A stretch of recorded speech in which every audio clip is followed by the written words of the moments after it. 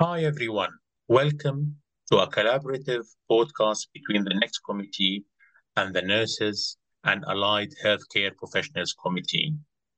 Today, my guest is Julie BENBENISHTY, who is a senior nurse and works as an academic consultant at Hadassah Hebrew University Medical Center in Jerusalem at Israel.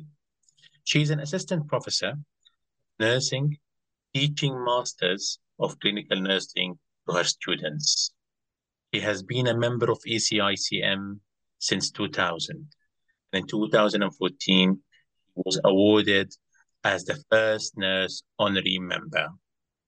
She was a cornerstone by her efforts and work in many committees and sections in the society. In 2022, he was awarded the title of an ambassador of the World Federation of Critical Care Nurses. Her PhD from the University of Plymouth in the United Kingdom was on the nurse's role in the transition from curative to palliative care and intensive care. Currently, she is the head of the European Critical Care Doctoral Educated Nurses Group. Welcome, Julia. Podcast. Thank you, Ahmed. Julia and myself will talk today about an interesting and a crucial topic in our daily practice in intensive care, which is ethics of end-of-life care. So, Julia, can you tell me more about the concept of end-of-life care in our daily practice? Thank you for that question, Ahmed. Yes, the concept of end-of-life care. I think the main objective when we talk about the concept of end-of-life care is looking at our goals of care for each patient. When our goals of care for curative goal, we feel that we can no longer get to that curative goal, then we have to move our goals of care to end-of-life care or palliative care. If we keep trying and trying and trying to vitalize our patient and our patients, and the disease of the patient is not responding to every effort that we know possible, then we have to rethink our goals of care. So the concept is rethinking our goals of care. But the challenge and the problem with this is that it's very uncertain and unclear when the patient is not responding. Because what if we wait one more day or one more hour or one more week? Maybe he will respond to our care. So this is the big problem. That's really interesting. I will take one of the words you have mentioned now about the challenges. So in your opinion, what are the challenges in the process of end-of-life care? Because it's not an easy thing to just say we are going to switch from an active treatment to a palliative treatment. I absolutely agree, Ahmed. When do we decide that our hemodialysis or our CRT is no longer effective? When do we decide that we're weaning the patient? We should try to wean the patient off ECMO. And if he doesn't respond, then it's end-of-life care. What if we wait one more day?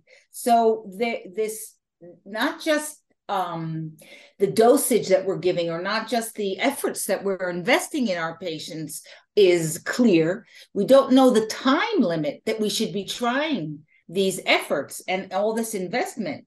We don't know when enough time is enough time. How do we measure that? Do we measure it because one patient has many family members that are very worried and don't want to lose their mother or father, so then we'll try one more day or one more hour? So we have to take many components and elements and factors into our decision making. When is enough, or when is too much? Okay, from your experience, how do you handle it? First of all, I think the most important concept is shared decision-making or brainstorming together with all the key shareholders. And who are the key shareholders? The physicians, the consulting physician, if it's a surgical patient or a hematology patient, those consultants also have to be involved in the discussion. The ICU most experienced physician that's on that day, as well as the residents and the fellows. Of course, the nursing staff, the dietitian, the physical therapist, anyone and everyone who's involved with the care, and also the family members. We have to all think together. We have to all say, are we ready? What's going on with this patient? What's going on with all the organs in the body? Is the disease responding? Is the disease more overcoming than any efforts that we can do? And what about our sedation level? Is it too deep? Should we try to see if lessen the amount of sedation, give less sedation to see maybe the patient will respond? So there are many factors that have to go into deciding together in a shared decision-making model on what, and everyone has to put their input in, and it's a negotiation and a compromise of everyone thinking together what's best in this case for this patient. Maybe waiting another day, even if everyone thinks that there's no more response that we're getting from this patient, but if the family asks for a little more time, we'll say, okay, we can give you a little more time, but also put a time limit on that. Another day, another hour, but not any longer than that. If the team is on the same page of consensus of what's going on with this patient. Thank you, Julie. I think from what you're saying, it just brings up a lot of questions up in my mind. So the first question I would like to ask you about, there are some situations where you have it's an equivocal situation where you're not certain that we reach to a state where the pathology is not reversible, and there is a multi-organ dysfunction, maybe multi-organ failure, but we don't know that if we carry on, this will be a survivable situation or it's not sustainable at all. So from my experience, sometimes when we end up in these situations, we ask the opinions of other consultants, and we also do other investigations and examinations, such as brainstem testing, maybe go for another CT head, maybe go for an MRI, maybe go for an EEG. What do you think from your experience? Is this something you normally do in the equivocal situations or not? We rarely send a patient for an MRI, or an EEG, because I'm thinking, I've been reading a book by Wes Ely called Every Deep Drawn Breath, and he has hooked up his patients on deep sedation to EEGs, and he has done a study, and there was absolutely no brain activity just on deep sedation. So I don't know how much I would rely on an EEG to tell me if the patient, there's no brain activity, yes or no. And even if I stop the sedation, I don't know how long it takes for all that medication to be secreted from the body. I don't know how much of it is really in each and every neuron and each and every piece of tissue of the body in order to be released, totally released and secreted from the body, and there's none left. So I don't know how much I would rely on that. But I understand your feeling towards, let's get to the most certain diagnosis as possible.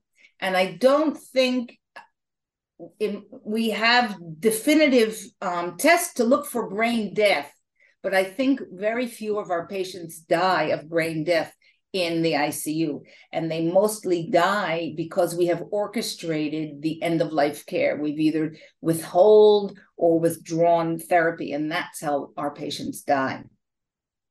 So I understand the urge and the desire for getting a certain diagnosis, but I think that's not the case in most cases. Well, I think what we are trying to do here well, yes, we would like to have a diagnosis, but we would like to have some sort or set some sort of prognostic factors, if this is a reversible pathology or not, and if the multi-organ dysfunction which has occurred in the context of the clinical scenario has led to a reversible situation or not. And I think I totally agree with you that it goes back to the multidisciplinary team approach and discussing it with different members of the team and speaking with the family and the next of kin to explore what's their wishes and what were the wishes of the patient himself. And taking it from there, you have mentioned earlier that we speak to the family, and I've said that as well. I think there are some sort of social challenges in the end of life care process. Can you tell me more about that? I so agree with you. There are I think in order to become a skillful and competent ICU clinician, either a nurse, a physician, or social worker, or anyone who works in our ICU, physical therapist, we have to be competent and skillful in the way we communicate. We have to communicate always to the family and to our team members that we are caring for these patients no matter what happens to them. We are not stopping our care. We will always care for the patients. We may change the goals of care. We may change what our where we're going with this patient, but we will never stop caring for the patient. So we have to be very careful on how we communicate what we're trying to do, and always ask for the family's opinion and what they think is happening, and what do they think, what do they expect will be happening, what do they anticipate. And by asking them the family questions, we can kind of fine-tune how we communicate with them, what they understand of the situation. And then we can communicate. So using our communication and how we talk and listen to family members is, we have to learn how to do that as best as we can. And when you know how to do it well, it's very, very, very satisfying. I think, Julia, you're totally right. And I will take from what you have said the word communication. I think communication is a key role here, because communication, there are verbal and non-verbal communication, which you need to handle in such a difficult situation, because it's not easy to break a bad news to the relatives or the next of kin, where you are just telling them that because of their critical care illness, or in the context of their critical care illness, at some point we are going to withdraw or switch our active treatment to a palliative treatment, or because we think that this pathology is not. I think it's a very hard thing. And I think the more we do it, the more we learn from it. And the more we do it, I think, we find it more difficult because we are more engaged in the process. The other question I would like to ask you, Julia, is that what is the difference from your experience between end-of-life care and ceilings of care? I find is really interesting topic, because sometimes we draw ceilings of care, but we are not drawing, and we don't draw the end-of-life care option here. We're just saying that these are the ceilings of care for this patient, but we are not saying that this patient is not for CPR, or this patient, we are going to switch him to palliative care. So what's your opinion about this topic? I think when we talk about ceilings of care, We're giving the patient the maximum investment that we can in all our medical knowledge. We're calling in all the consultants and everyone that we know in order to give the maximum amount of care. However, we're also saying we're giving this maximum amount of care for a week, 5 days. How long are we going to give these ceilings of care? And I like to share with you that my very first research that I did as a bedside nurse was in my ICU. Our physicians would give doses of 64 milligrams of noradrenaline an hour and 50 milligrams of adrenaline an hour to patients. And I would always say to them, okay, why are we stopping at 50 milligrams an hour? Why don't we give 200, 500 milligrams an hour? Because that's the amount that fit into a 50 mil syringe. That's how we determine what ceiling of care was. So my first research was to look for what is the maximal amount of dosage of vasopressors that I can give, and there would still be any sense of even a 1% chance of survival. So this changed the climate in my ICU to know what the ceiling of care with vasopressors are, because in no guidelines of sepsis guidelines or any guidelines, it says where you start your dosage, but it never says how far you can go. So ceilings of care is a topic that, of course, it's not just with the dosage, but it's also with the amount of time I'm going to give to the ceilings of care. Why I'm giving ceilings of care, or why I have determined with my team what the ceiling of care with each patient, I am communicating this with the family, that we are giving everything 100% of what we know we're giving now to the patient, and now we're waiting for a response, a disease response from the patient. So the family is on tune, and they're also waiting for a response that we can say. A good response would be lowering of the fever, lowering of the normalization of the white blood cells of the CPR, some revitalization of the kidney functions, of the liver functions. And we're telling the family what we're expecting as a response from the disease, not from the patient. So while we're giving ceilings of care, we're also giving expectations of how long we will try to do this and what we're expecting to see as a response. I totally agree. I think it's a very delicate difference between ceilings of care and end of life care. And I think from a physician perspective, I think when we reach to a state that we are drawing a line and saying that this is ceilings of care, this doesn't mean at all that we are saying that we are switching our active treatment to a palliative treatment, or we are starting the process of end of life care.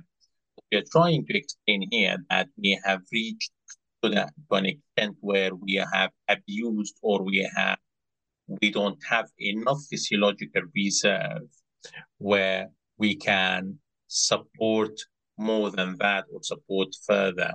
And that's the point where we draw and say, this is the ceilings of care. And I will take from what you have said, the example of vasopressors, because there has been a lot of research and literature about doses of vasopressors in intensive care. And to be honest with you, and I think different cohort of patients with different clinical scenarios will have different physiological or different pathologies.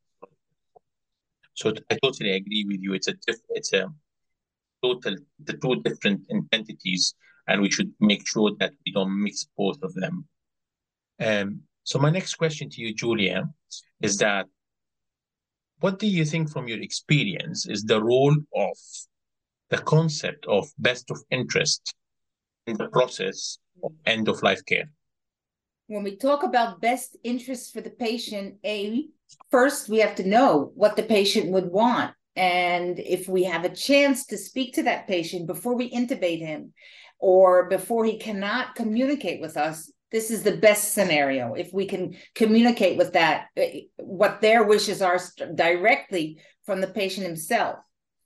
If not, we have to rely on their surrogates, and then we have to distinguish who the true surrogates are.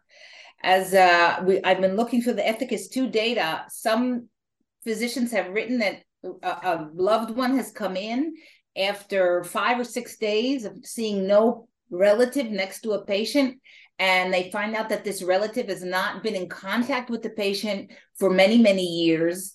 But the neighbors and friends from the community center who have constantly been in contact with the patient can better relate to us what the patient would want. I think that is number one confusion. Who would really know what is the best interest of my patient? If I can't hear from my patient, and then I have to rely on the surrogates, who is the most knowledgeable surrogate? Is it a family member who has not been in contact with this loved one, with this patient? Or is it friends and acquaintances who are in contact with neighbors who are in contact with them daily? And we have to find out from them what they think would be the best interest for the patient and not for them. And I think for a very loving family, to distinguish what's best for the patient between what's best for the patient and what's best for them is very, very difficult for a family, very difficult. And we really have to work with them and say, I understand these are your feelings, but can you tell me what they would want? Knowing your father and knowing that you would want the best for your father, can you tell me what he would want? And then try to elicit a knowledgeable response from them. However, it's very hard for us to tell if the patient will have a very bad quality of life, or the patient will be chronically on a ventilator. We also don't know how to predict what the future will be with this patient unless we're absolutely sure that there's going to be no more response, that the disease has far overcome what the patient can or the disease can overcome. I think, Julia, you're totally right. But I think what is more challenging is that when you think about the best of interest concept in end of life care, because you're assuming that the patient who you are taking the decision of best of interest in his end of life care process, that this patient is not awake and not aware. So we need to explore, as you have kindly mentioned, we need to explore what are his wishes for his end of life care process. We need to explore by speaking to the next of kin or to an advanced directive, or at some point as a physician and as a team, you will end up in a situation where you will have to take the decision of the best of interest in the context of the clinical scenario. And I think this is a very, very challenging concept in this process. My other point of, I would say, discussion is that I think, which is really difficult, I think, what do you think from your experience, Julia, about the role of organ donation in after the end of life care process or in the process of end of life care? We have a very structured organ procuration and organ donation process in my country, very structured. And we would call in the organ transplant specialist. This is a nurse that's her specialty, is to ask the family for organs. And we do that quite frequently. We call in that nurse specialist way before we're even contemplating that as an option. And they take tissue samples and they see if it's a comparable option at all. If the patient can donate organs, or in a physical state that they're not, doesn't have a end-stage liver failure, end-stage kidney failure, yes, we would absolutely ask for those organs, if at all possible. I think this is a challenging situation, to be honest with you, but I think in the context of a design system and a design structure, I think this will make things easier. But I think the most challenging bit of it is that how to open up the discussion with the family and the next of kin. Yeah. Yeah. Finally, Julia, I would like to ask you a very important aspect of the end-of-life care process.